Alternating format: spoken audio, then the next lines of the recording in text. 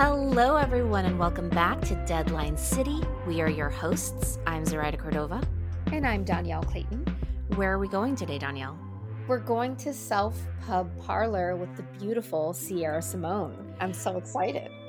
Welcome, Sierra Simone. Hi, guys. Thanks for having me. I'm excited to be here. Yay! We're excited to have you. A little bit about Sierra Simone, for those of you who don't know her. Sierra Simone is a voracious reader of all things, including the smuttiest smut, YA, nonfiction. She writes the dirtiest things that she can think of, including King Arthur, tarot, all of these things. Alter sex. I just finished reading Saint. She used to be a librarian. You have a very, very long list of activities. And currently you live in Kansas City, in the Kansas City area with your husband, children, and a lot of pets. So welcome to Deadline City. Thanks for having me. We're so excited. Thank you for submitting to our madness and coming on here. It's my favorite kind of madness. I love it. Yay. I'm so thrilled because I've always wanted to dive into self-publishing and for us to have a conversation about all of the different forms of publishing. I always feel like a lot of podcasts and a lot of blogs and a lot of events always cater to traditionally published authors, and it's not an inclusive setting. And I always felt like we need to talk about this and talk about that there is a thriving, wonderful community of authors that also self-publish and self-publish super well, like yourself. I have been scandalized by Sierra Simone Classic, Turning Red and Sweating. Danielle, literally, I was reading Priest in an airplane. This was like when it first came out, and Danielle was looking over my shoulder, and she was like, "Scandalo!" Yes, I was. I did enjoy it. That's what the tagline should have been, like on the front cover. Like, yeah, gasp, Danielle Clayton. I know. I was totally like, oh my goodness. I was sweating. And it was great.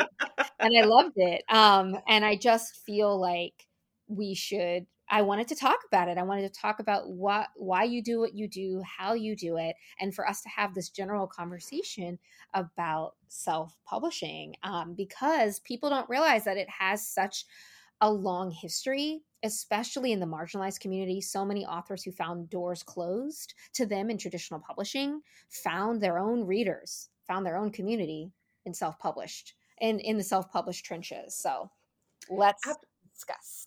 Yeah, absolutely. So I'm the most familiar with romance and kind of how it evolved sort of in the romance genre.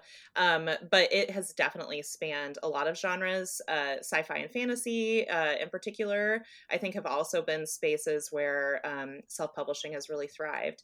And I think that there's a really interesting correlation between sort of the decline of the small or boutique press and kind of the rise of self-publishing. And that is also closely correlated to technology changing, right? So when you have authors who are self-publishing in the 90s, you hear stories about authors having to print their own books and showing up to, bookstores with a car full of books and, trying to convince these booksellers to stock their books. And then you hear stories of like, you could read something online, but it was in like a web browser, or you had to download like, a file, and you could only read it on your computer. And so really, as technology became more like lowercase d democratic, so that everyone could access these different ways of e-publishing, I think you start to see more and more authors moving into that space. And I think that there's, you've mentioned like self-publishing is a place where people do not have to go through gatekeepers who are going to have biases. And they also do not have to tailor or kind of squeeze their stories into existing categories, right? Some of my favorite romance authors that are indie today, I think, are really good examples of this. So like Lian Yutan, she writes dark queer, like lesbian romance. And there's not, even now, there's still not really a traditional space for that, right? So if she had brought that story to a publisher, they might say, well, we love the queer characters, but we're not really here for the taboo part. Or they might say, okay, we could do taboo, but maybe can it be an MF romance, right? So when you're in the self-publishing space, you don't necessarily have to make the same kinds of compromises with your storytelling. And you can be a lot more targeted about the readers you're reaching.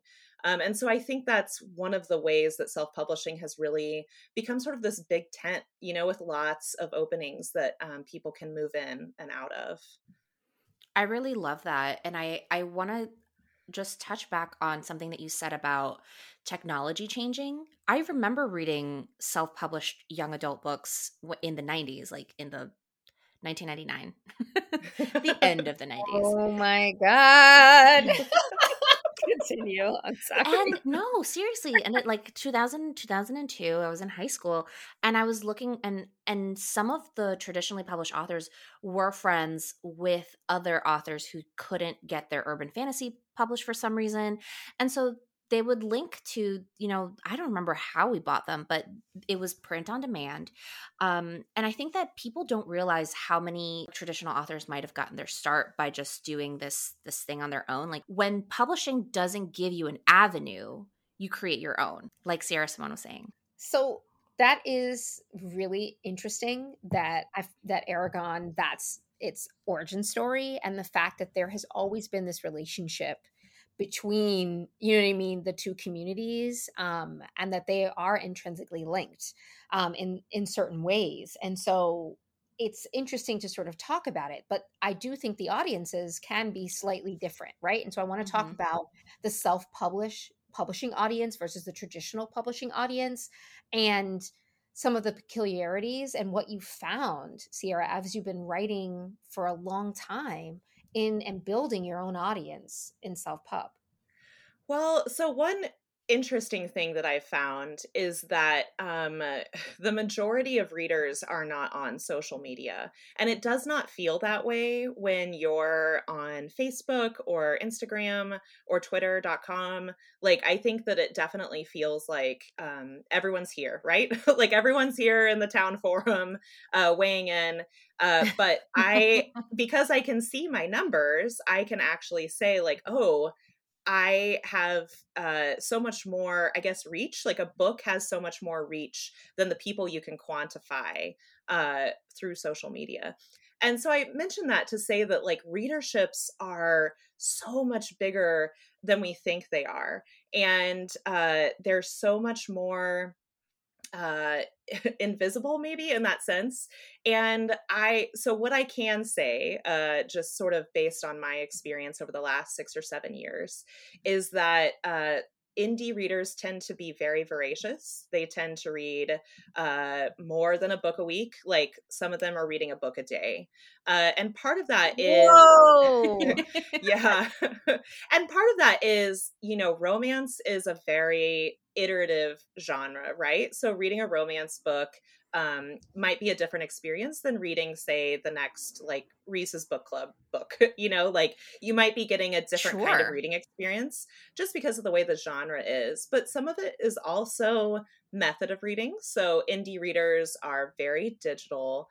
They mostly read on e-readers or their phones. So they're reading, I think, at times that paper reader, like book readers are not always reading. So they're reading in the lines at the grocery store, and they're reading while they wait for the train to pass, and while they wait at the doctor's office. They don't have to get like a cup of coffee and like the perfect throw blanket and like, or go to the beach or the park, right? Like, yes. I mean, they can, but I think I know what you mean with like, when I want to read like a big book, like I'm like, oh, this book is so like, it's like number whatever on the New York Times bestseller and has all these reviews. I need to sit down and like make time to read it.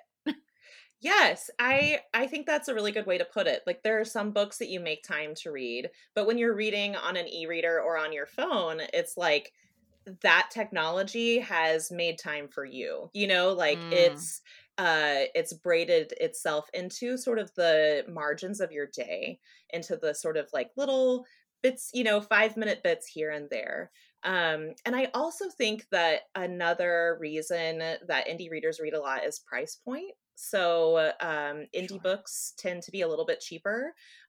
Even then, there's a lot of traditionally published romance books where the ebook might only be, $6 or $7.99.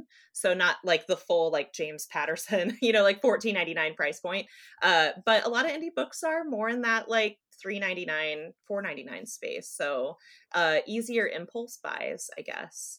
That's true. I am, when I see a book that's on sale, because I am my mother's daughter, I'm like, oh, I have like 1,000 books on my Kindle that I haven't read because I'm just like, it's on sale. Yeah, right, But right. I mean, I do the same, bro. Same. $1.99, $2.99, $3.99, exactly. $4.99. Not I too bad. also, Too bad. I think this is such a huge impasse in romance, right? Because romance readers have, in the indie space, have this expectation books are max $6.99, right? Mm-hmm. Whereas Mm-hmm. traditional publishers are pricing, like I had this problem with my Zoe Castile books, right? They're pricing the books at $9.99, and I'm just like, hey, my readership, the readership that you've given these covers, all of this stuff, like you're not giving me trade paperback readership. You're like, you're branding it in such a way that like people are expecting a lower price point, and so you're already setting me up to fail. And because I'm traditionally published, there's like nothing I could do about that. So that's like a Right, frustration when it comes right. to like romance traditional publishing versus indie pub. Yeah, absolutely. It's fascinating to think through all of these different considerations, right? Because as traditionally published authors, I don't think I get to set my audience, right? Like the publisher sets the tone for basically everything, right? They're like, this is the cover, this is the aesthetic, this is the audience we're going after, here's where we're placing the ads, here's who we want to read your book, here's who we think your reader is, here's what the reach we think, so, but with self pub, you get to sort of curate, like you get to do these things and hope that you find the audience you're looking for. But Absolutely. it's Yeah. so different.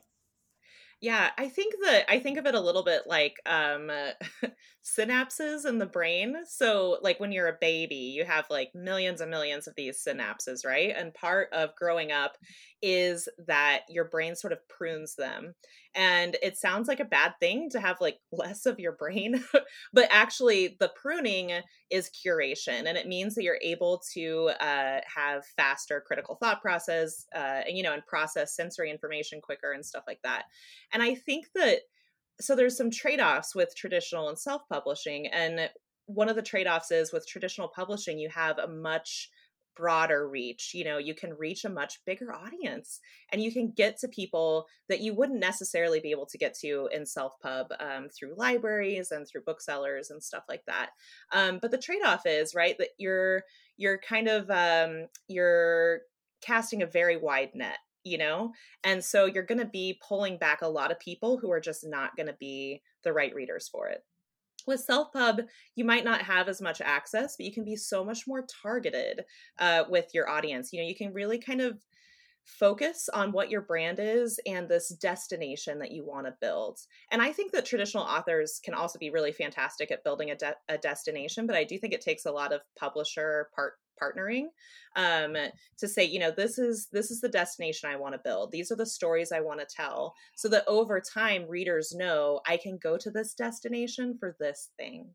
And you become sort of known for that. So what's really nice about the indie pub is like exactly what you said. You can really sort of narrow your focus onto finding your readers. So when I release a book, I don't worry about trying to find the Lauren Blakely readers or the Christina Lauren readers, the readers who love comedy or, lighthearted books, or who love, maybe cleaner romances. I don't worry about finding them.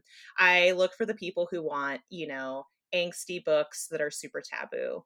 And I focus and tailor my covers, my blurbs, all of my marketing, really to reach those people and say, here, this is for you. I love that. It's super interesting too to think about curation and to think about taking your time to build this space that becomes uniquely yours, because the Sierra Simone reader is like rabid and obsessed with the things that you do. And it's so interesting. And I just feel like there's so many misconceptions about being a self-published author versus being a traditional author, also about self-published books versus traditionally published books, and the two different communities. I always feel like there's so many misconceptions. One, that it's easier to self-publish something, and I'm like, actually it feels harder. Yeah, I mean, I've talked to Sarah about this, and I'm like, this is a lot of work. Having met, like, been at retreats with like a hordes of self-publishing ladies. I was so fascinated by how industrious everything was, and I think it's because of those misconceptions, right? Like, everyone, this is a business, and these are all business women and business people, and that's the most fascinating thing. Yeah, I think that well, I think that there's probably a few layers, to why that sort of division has been there. And I do think that one of them is that this idea that marketing or business isn't creative, right? That it's not a different kind of storytelling, or if it is, it's sort of marketing is like a manipulative kind of storytelling. That's for ad agencies. That's not for us who tell human stories. And I think that sort of applies to openly wanting to make money, if that makes sense, or sort of working to make money in a way that sort of supersedes the traditional author publisher paradigm, right? Because I don't think that there's an author who's traditionally published who doesn't like making money. So I don't want to suggest that, but it does seem a little bit like the indie community is very open about how they talk about money and making I think it money. feels like traditional publishing doesn't like to make money. I know, they want to keep us broke. No, I feel like if I told like a self-pubbed author the advances that we're getting in traditional publishing, they'd probably be like, "Oh my god, that was like my month last year." My month in January or whatever. It's and which is another misconception, right? That as soon as you press publish on Kindle or whatever, like you're gonna rack up, you're gonna hit the jackpot. But it's just funny. Yeah. Yeah, I think that there is this other misconception, right? That you're sort of taking a shortcut by self-publishing. When really, that might be the case for some authors. So I don't want to make any sort of blanket statements, but there are a lot of authors I know of where I wouldn't say that it's even a shortcut in terms of getting your content out there. So even setting aside all of the admin work that comes with publishing, self-publishing, there's a lot of people who have been working to get their stories out into the traditional spaces but have been blocked, like they haven't been able to sort of access that traditional space. And so self-publishing gave them a way to get their stories out there. And I think that's why there's this really wonderful indie community of queer authors and authors of color who have been able to uncompromisingly tell the stories that they want to tell, when traditional publishing wouldn't have them. Right. I mean, we understand that I think in the romance industry, romance is very short-sighted, and I mean, if there's a romance editor listening to this, they'll probably be mad at me, but it's true, right? I think that, like, look at the cases where the boom of self-publishing in 2014, right, with Jennifer Armentrout and Jay Crownover and all of these books that were self-published first, and after they became these sensations, then publishers went and picked them up, right? Because it's like, you've created a vision for us to have, and now we're gonna bring you up even more, right? And I think that's not how you create something. And so, like, that's like a fault that publishing has for me, where it's like they'll only do something or take a chance on something after it's already been done. Yep. Yeah. I think you both talked about this a little bit with your fantasy and world building episode with Rebecca. And you talked a little bit about how it's like publishing sort of doesn't have a template for, like, there's more than one kind of story from this experience. Mm-hmm. Oh, And yeah. And I think that like sort of the double-edged sword of self-publishing is that then you prove, right, that no, there is a hunger for this story and multiple kinds of the story. Because again, indie romance readers reading so many books a week, like they want more than one kind of story from an experience, you know, like queer readers want more than just one queer book every 5 months. Like they want as many as they can read. And so I think that what happens is you sort of have this field of dreams scenario where you build it and then people are like, oh, we can do this. But there is a little bit of a veneer of we'll legitimize you, you know, we'll sort of give this the legitimate, you know, package. And I know of at least 2 indie authors of color who tried to get their books into a traditional space. No traditional publisher would have them. They self-published, were really successful, lots of buzz, big word of mouth, and now the traditional publishers have circled back to say, you know, we'd love to have you.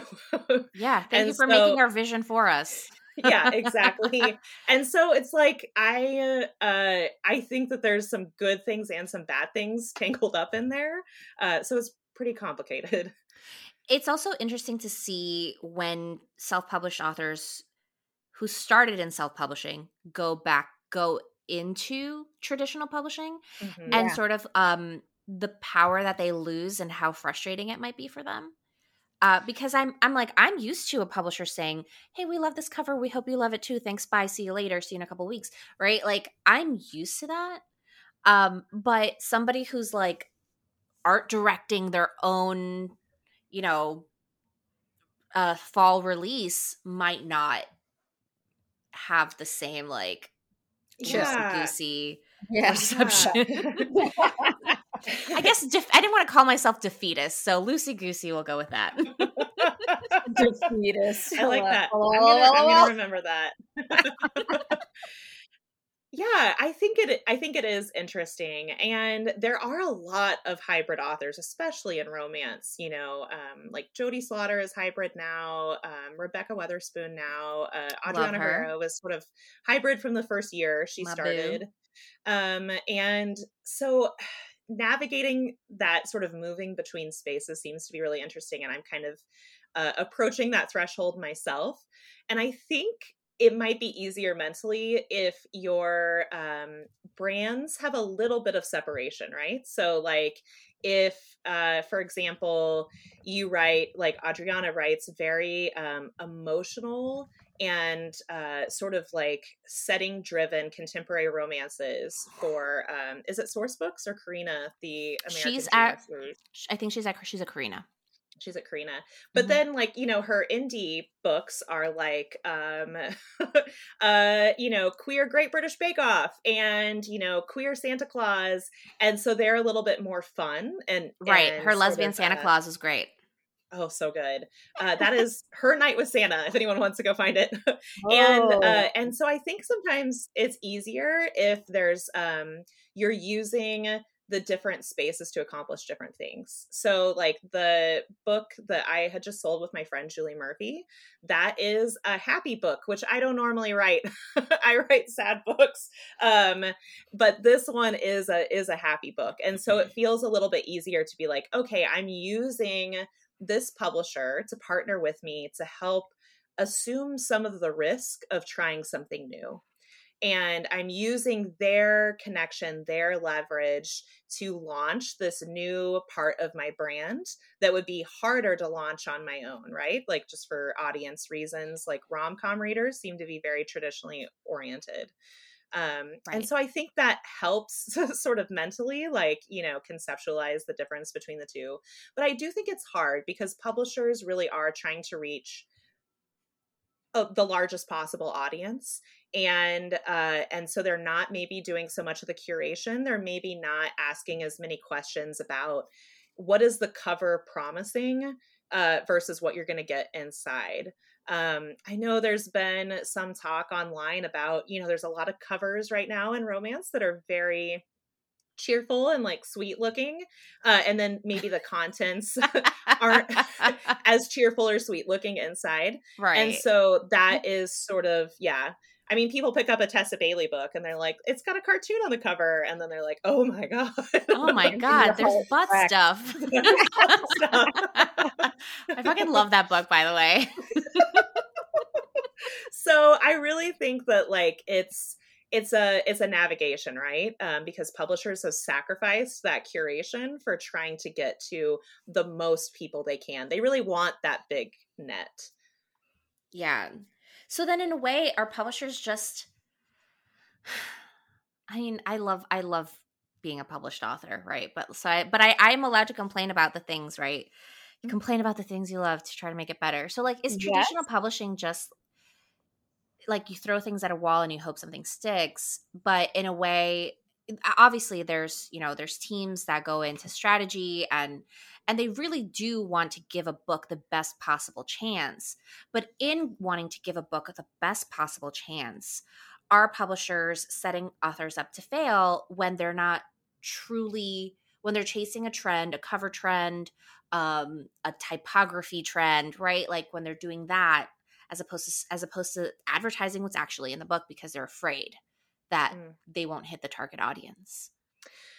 Yeah, so I think that there's like two layers of this that I think about. And one is that there is this counterintuitive impulse, I think, in publishing, but also in a lot of media, right? Like I see it in movie trailers too, where there's this feeling that general is better than specific.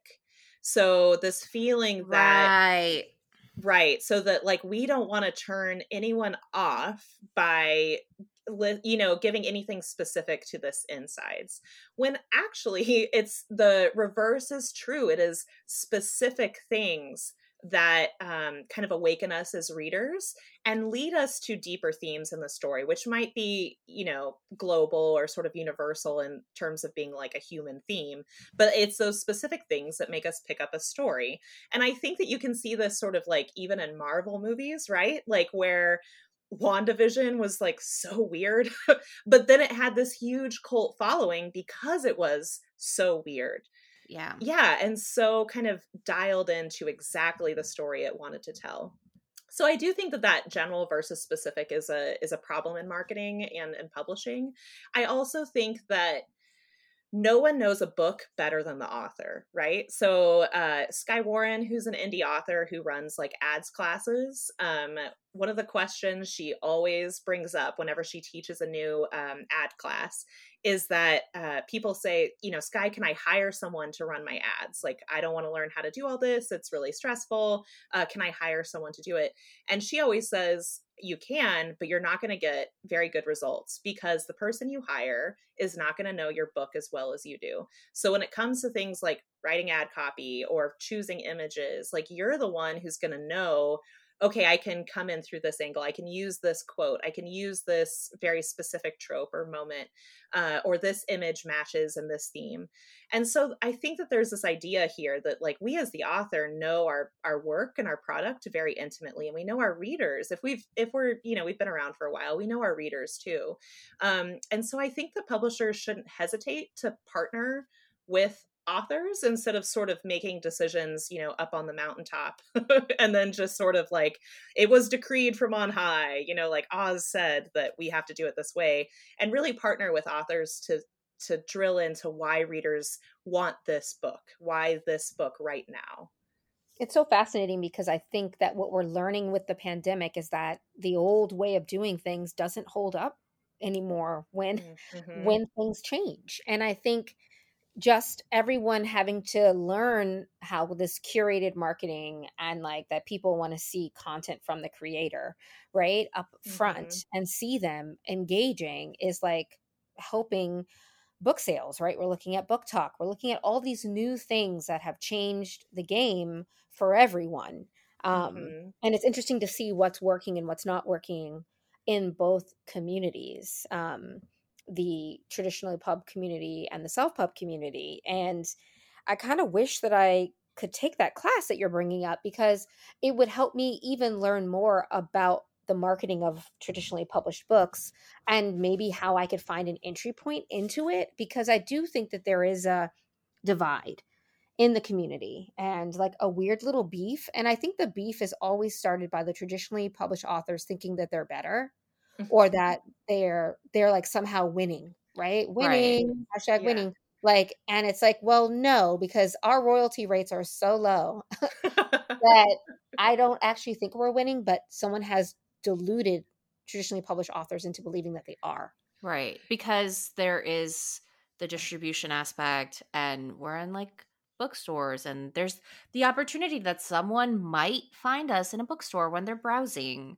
But I also want to say that like the thing that like I've heard most about people looking down at self-publishing is that it's not good on the line level. And I'm like, I feel like every single Sierra Simone book that I read is better at the line level than some of like the Reese Witherspoon book picks, Oh my right? God. And You're gonna make me hide under my desk. and I'm like, Reese Witherspoon. On her. not her specifically, just like books in I mean like highfalutin books. Yeah. No, God forbid I become one of those books one day. You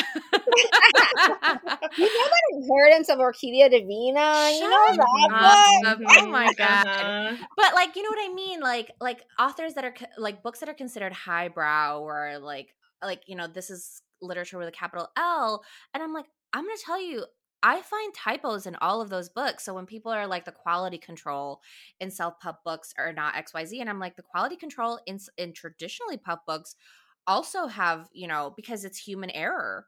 17 people read a book and a typo still makes it to the end, right? So it's not like you can't use that argument anymore, right?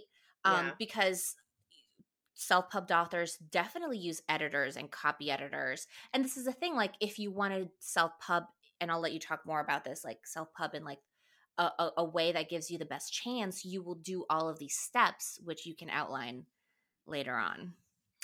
Yeah, like I really think that it's important to remember that like there's what 8 million books on Amazon right now or something, you know, like the pool is huge. And so it is really easy to find books that maybe feel a little rough and ready, I guess. But that's I don't think the case with the books that we're seeing consistently be successful. Like the authors who are consistently breaking that top 100, you know, like your Kennedy Ryan and your Theodora Taylor, and, you know, the people that you're seeing as hugely popular, like they're producing books at the same quality or better than traditional. And I say better just in the sense that they're like, they are more specific than general, right? Like Theodora and Kennedy both write to very specific stories with very specific characters and premises that nothing has been sort of sanded down, I guess, for that bigger audience. It's really fascinating to think through all of these different considerations, and it makes me wonder why more authors aren't hybrid. Like I've been thinking about it for a long time. There are stories that I want to tell, things that I want to do that might lend better to that other audience. I mean, I'm a person who studies everything. So before I even dip my toe in there, I would go to the school of Sierra Simone. Like I would like come and like worship at your altar and like It's actually the Church of Sierra Simone. I just want to let you know that. Okay, she's a goddess to me, okay? She's a goddess, so we're like she has her own throne. Okay? You don't have to put your Judeo-Christian analog on top of me, No, okay? but look, her fan club is called the Lambs. Okay? I know, okay? Headed for slaughter, honey. Like, I get it. Anyway, I would do my research and I would really deeply think and respect the self-publishing process because it's completely different. And I want you to sort of give us like a short snapshot of like what it is and like how you do what you do, because you're doing it well. Your covers are some of my favorite covers ever. They're bad sexy. Thank you. So sexy. It pays to be choosy, I think, in that case. And that actually goes back to the first thing that I would tell any author getting ready to step into an indie space is that you should spend some time knowing who you are as an author and what you want your brand to be. And by brand, I don't mean the colors of your website or a logo or business cards necessarily, like that comes later, but essentially like what's your destination, right? Like if you're this tree in the forest among all the other trees, what does your tree do that no other tree does? You know, like what kind of shade do you offer your readers that no other tree does? And just really knowing your destination and what you want to build, because I think that that will help inform all of the other minutia later, especially things like covers, right? Because then you can really search for images and designers who know how to make covers that will hit the notes that you want to hit, you know, knowing that brand, knowing the kind of storyteller that you want to be. So the usual process is that after a book goes through, it's the same kind of writing. You know, I've drafted it, it's been read by betas. I cried over it on my own and, you know, imported their notes. I have a production process that has 2 editors. So I have dev editors, and then I have copy editors. And then after that, I hire a separate proofreader just to try to catch everything. What was your first editor? What was that word? Dev editor, sorry, like a developmental editor. Okay. See, we're learning the jargon. Teach us. And so this is around the time that if you're producing your own audiobook, that then you would get your manuscript to the narrators. And the good narrators book up like 6 months in advance. So you have to like really sort of target in on a window of like, I'm going to have this book turned into them so that they can start recording, you know, by this date. If you're not recording an audiobook, then you're, you know, there's a little bit more flexibility. And so after the book has been completely edited and proofed and it's ready to go, I use a program called Vellum. Vellum generates the ebook formatting and the print formatting for like all the vendors. So if you're not in Kindle Unlimited, then you use Vellum to, you know, make a Kobo specific book and all that stuff. I update all of my back matter in the book. So ebooks usually, or should, if they don't, then someone's done something wrong, have dynamic back matter where readers can click through. They can see all the books in your backlist and those are clickable and that will take them right to the storefront. Because you really, the end of a book is a place you don't want to lose a reader. One thing that I really like about self-publishing that I think a lot of traditional publishers should start adopting this is right after a reader reads the end. In a self-publishing book, you can format it so that it's immediately like, hi, did you like, you know, altars and kiki things on altars? Then you should read Priest, and it'll take them right to Priest, as opposed to sort of hoping a reader makes it to the also written by Sierra Simone section. So that is kind of what goes into packaging the book. You have to upload it to the vendors. Some people use an aggregator like Draft to Digital that will distribute the books for them. I don't, because D2D takes a cut, like 10% or something of your royalties, and I don't want them to do that. So I upload everything myself. You would then really sort of pivot to focus on marketing at that point. So as an author, you source your own cover. So that means working with a cover designer, maybe working with a photographer. I've done some custom shoots for my books for American King and some of the Thornchapel books. That's a process that you need to start pretty well in advance of release. So you're kind of toggling between that marketing brain and that drafting brain as you work, just to make sure everything's ready on time. You're responsible for sort of distributing your own arcs to your readers. A lot of authors will have like an arc team, like a street team that does this. You'd be responsible for updating your website, sending out newsletters, and maybe running ads on like Facebook or Instagram. I don't do a ton of ads because I'm not very good at them, but that is what a lot of authors will use to sort of boost their release is Facebook ads or AMS ads on Amazon. So there's a lot that kind of goes into it. But I really do think that it's good to expect to scale up over time. So I wouldn't give my production and release and marketing checklist to like a new baby author, right? Like I would kind of isolate like 3 or 4 things that I think are the most important for launching a book. And then over time, as you start to sort of build in a routine and figure out what works for you and what doesn't, you can start braiding in more and more of these things. Like audiobook production is something that I'm kind of like have only really started doing in the last couple years because it's just an extra administrative workload. So I would say like it's good to sort of isolate just a few things that you can do to make sure you have a professional package, and that would probably be editing and cover design. That would be where I would spend my most energy and money and time, is making sure that the insides are perfect and that the face of the book is perfect, because I think the right cover is worth thousands of dollars in ads. And then yeah, that's kind of in a snapshot. I feel like I'm probably leaving a million things out, but that's what I can think of right now. I mean, it's a really great place to start, especially when if you're going to do this for the very first time. You don't want to overwhelm yourself, and also you don't have like readers to send a book to yet, right? Like you have to start somewhere. And you start with the text. Yes. Right? You really focus on your story and making sure your story is as best as it can be. Yeah. Yes. And I think that, I mean, this should be the expectation in any arena of publishing you're in, but especially to indie authors, I say, what you're really focusing on is building that destination. And so it's more important to do the same thing consistently. And by that, I don't mean like your books need to be a clone stamp of each other, but just that they're kind of vaguely in the same subgenre, they're kind of scratching the same itches for a couple books in a row or 3 books in a row, so that you really can start building that destination.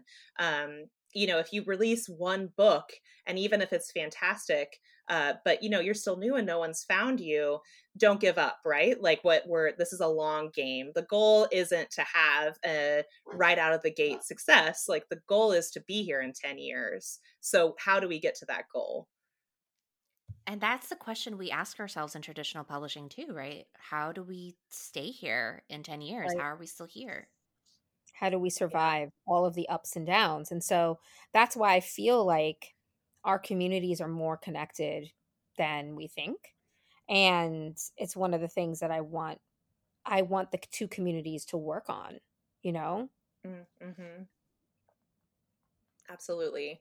So, absolutely. And I think that like the beauty of self-publishing is that when there's ups and downs, no one else is passing their ups and downs onto you, I guess. You know what I mean? So like if traditional publishing is contracting, then self-publishing doesn't necessarily have to either, right? Like you're not absorbing some corporation's budget, reduction. That's not like something that you personally have to experience through your career.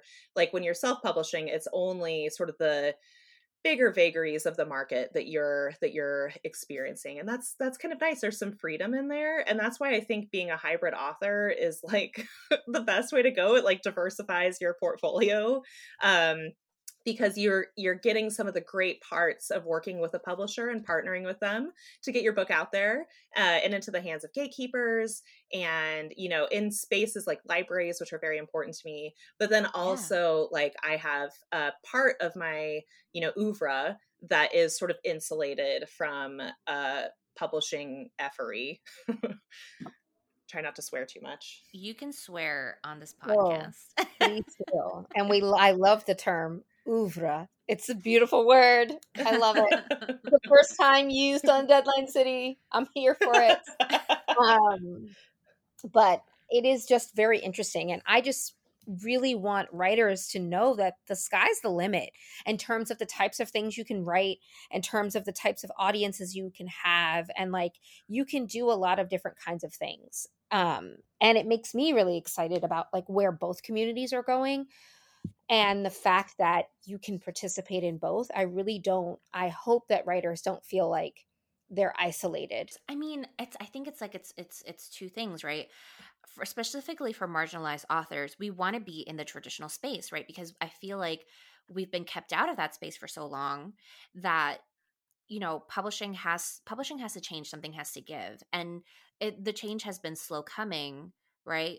But how do we diversify once we're already there? Because we understand some of the realities of traditional publishing. And so it's, I don't think that there's not one road when it comes Right. to this writing career, right? And also, people always say like, oh, if you can't make it in traditional, or if you get rejected, then go to self-published, as if that's like something. No, no, no, no, no. Stories need to be good in both. However, I remember a very famous writer named Joyce Carol Oates, who told me, she just started attacking me online because I was in the New York Times, that I should just go self-publish if I had issues with traditional publishing blocking Black content creators from having their stories, that I should just go self-publish and do my own thing. Basically cough separate but unequal, right? Like, she basically Wow. told me to get my own water fountain. Wow. And she was really nasty about it. And I got doxxed by white supremacists and Nazis from having like Wow. 3 interactions with her on Twitter, because she shouldn't be on Twitter. I wish her grandkids would come get her. Oh, But right. like, Her it's great grandkids, shit. her grandkids. I Yeah. think that, and also like this is this woman telling Danielle Clayton, Got your face. New York Times bestselling author, CEO of her own company, and COO of We Need Diverse Books, being like, oh, that's sweet, go self-publish, right? Like, you're not Yeah. in touch. This is where Yeah. traditional publishing is out of touch with like the up and coming people who are making changes. Right. I was just advocating for sensitivity reads and authenticity reads and making sure that your books are good. That's it. Just like you look for, if you're writing about a lawyer and you're not a lawyer, you ask a lawyer, like, what's the terminology? Same thing applies. And she didn't like that. And she just literally was like, then you go self-publish, as if that's a place that's supposed to be a place where I can thrive because I can't make it in the, the big bad, the great white way of publishing. And it was super frustrating. But I also didn't like her casting aspersions on the self-publishing community, because also that is its own ecosystem, and it has its own big talents and like super interesting content that's happening. And I just don't like that. I didn't like it at all. Well, and I think that what is a good thing, right, is that we can like dismantle like white supremacy and homophobia and transphobia from sort of both sides, right? Like, from the inside of traditional publishing, like, authors can get into those spaces and use them and transform them. And then indie publishing allows authors to find their readers in the meantime, right? And also, like, I do think that this next generation of readers does not distinguish as much between like indie and traditional publishing. Like, a lot of them are used to reading content on their phones, whether it's traditionally published or not, and not even like from an ebook retailer like Amazon, but on, apps like Radish, or they're reading fan fiction on their phone. And so I think readers are finding these stories that matter to them in indie spaces as well, and that then creates demand and pressure on traditional publishing to say, where are more of these stories? Like, we want more of these stories. And so I like that, like, we can all work together really to sort of tear down these structures of oppression that exist in traditional publishing. I love that. I love it. I love it too. I love it too. And I just think that what you're doing in the self-publishing community is extraordinary, and you are a wonderful author. And I just love all of your work, and I'm excited to see what you do with our other boo, Julie Murphy, who's going to be so mad that she has not come on Deadline City yet. Oh my gosh, that is so funny you say that, because I was on the phone with her earlier and she was like, tell Danielle and Zoraida that they haven't invited me to be on their podcast. Yes, we did. First of all, I'm feeling attacked.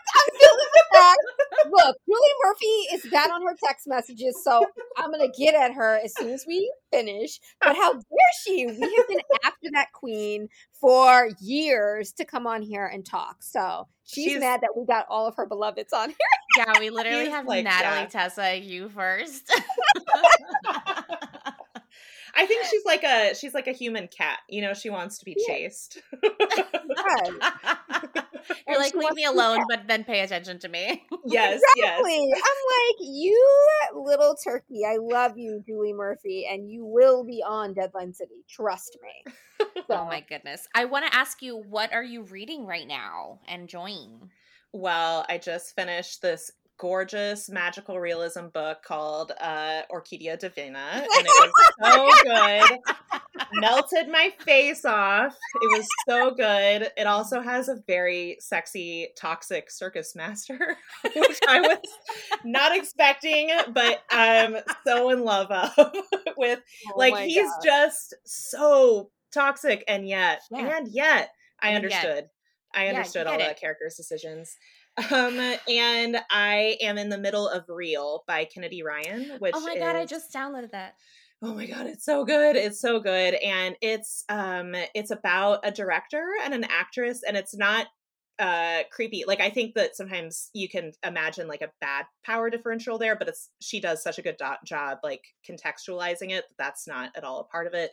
And the prose is just beautifully written. It's so like lyrical. Like it almost feels like someone's singing to you, or like you're reading poetry as you're reading it. But what I love about Kennedy is she's not afraid to go there. She makes a lot of choices about what's going to happen to her character that I think a lot of romance authors would be shy to make, like I'm not gonna have this character experience this huge heartbreak in the first 5% of a book, but Kennedy is like, nope, we're doing it, we're going in there. So it's just gorgeous and emotional. Tickles all the like movie ids, I think, and history ids. It's great. I love that. And I love Kennedy Ryan. She's amazing. So good. So good. And this book has like one of my favorite covers of this year, and I'm obsessed with the cover model's socks. Like she has these sheer socks. I'm obsessed with them. We're gonna put the cover of all the books we've talked about in our show notes, but like I need everyone to go look at this cover. It is so sexy.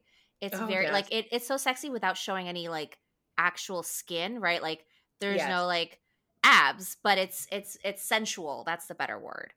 Yes, that's exactly it. It's Amazon safe, as we say in the indie community, because Amazon won't let you like run ads on a book that is like, there's like some side boob or whatever. So this is Amazon safe. It's so good. It's so gorgeous. That's kind of hilarious. Oh my God. Hilarious. Oh my goodness. Look, things we now know about the trade. But thank you, Sarah Simone, so much for hanging out with us and telling us all the things about self-publishing. And it's a great place to start. I hope everyone checks out your books. The most recent one is Saint, which had me feeling so angsty. So angsty. I love that book so much. And it is my favorite of your covers of that series. Oh, thank you. Thank you guys for having me. I had a great time, and I hope that some of my mouth words, brain soup, just scattershot talking cohered into something worthwhile. Yes, it did. This is a gem of an episode, and thank you so much for visiting Deadline City. That's it for this week's episode of Deadline City. Thank you so much for listening in. Our goal is to demystify the publishing industry and count on listeners like you for your support. If you like what you hear, comment, subscribe, give us 5 stars, and share the episodes. Check out our Patreon and Ko-fi information at deadlinecity.com/support. See you next week, and for now, ride on.